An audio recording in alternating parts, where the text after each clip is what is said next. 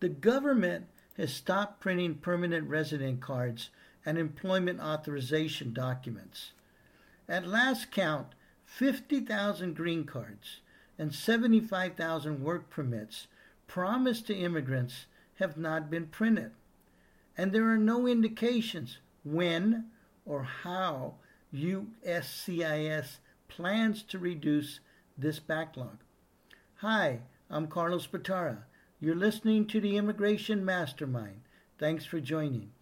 In mid-June, without notifying Congress, the administration stopped printing permanent resident cards and work permits for immigrants who had completed all the steps required for such documents, including biometric exams and interviews. So who does this impact? Those who are affected by the absent permanent resident cards include 1. New green card applicants, many of whom have waited several years for their visa eligibility dates. 2. Existing green card holders who must renew their cards every 10 years.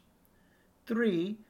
Some are for individuals who have lost their cards and need a replacement for work and other legal purposes.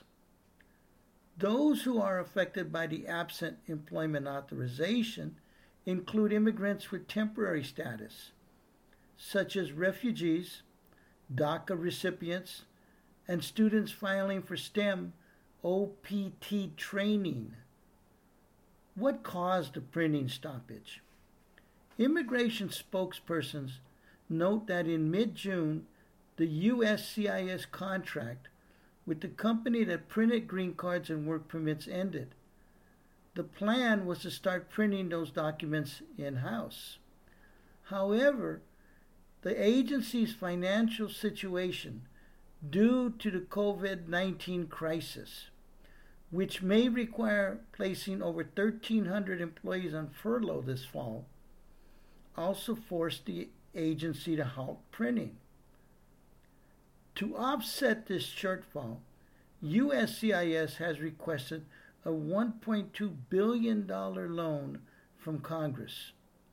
But even with a loan, immigrants can expect long delays in the processing of their applications and petitions.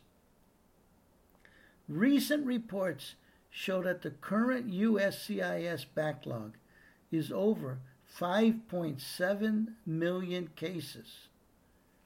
Critics assert that the coronavirus alone is not the cause for the current printing crisis. They point to various actions taken by the administration which have reduced income, increased expenses, limited applications, and imposed new requirements as a prelude to the current financial shortfall. Regardless of the reasons, USCIS offices are being flooded by calls from immigrants. Many are in dire need of current documents to retain their employment. In response, USCIS has stated that it cannot speculate on future projections of processing times. And in the event of furloughs, it is warned, all agency operations will be affected. These responses offer no solace for immigrants. For now, those individuals who need the documents that are not being printed need to remain calm in the eye of the storm. The storm ultimately will pass.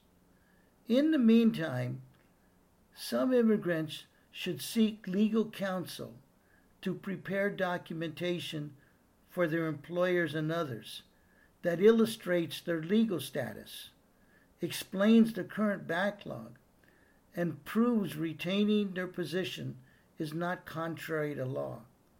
At such moments, patience is truly a virtue. Thanks for listening, and remember to keep your chin up, no matter how hard the road ahead seems, because together we can make the world a better place, one immigrant at a time.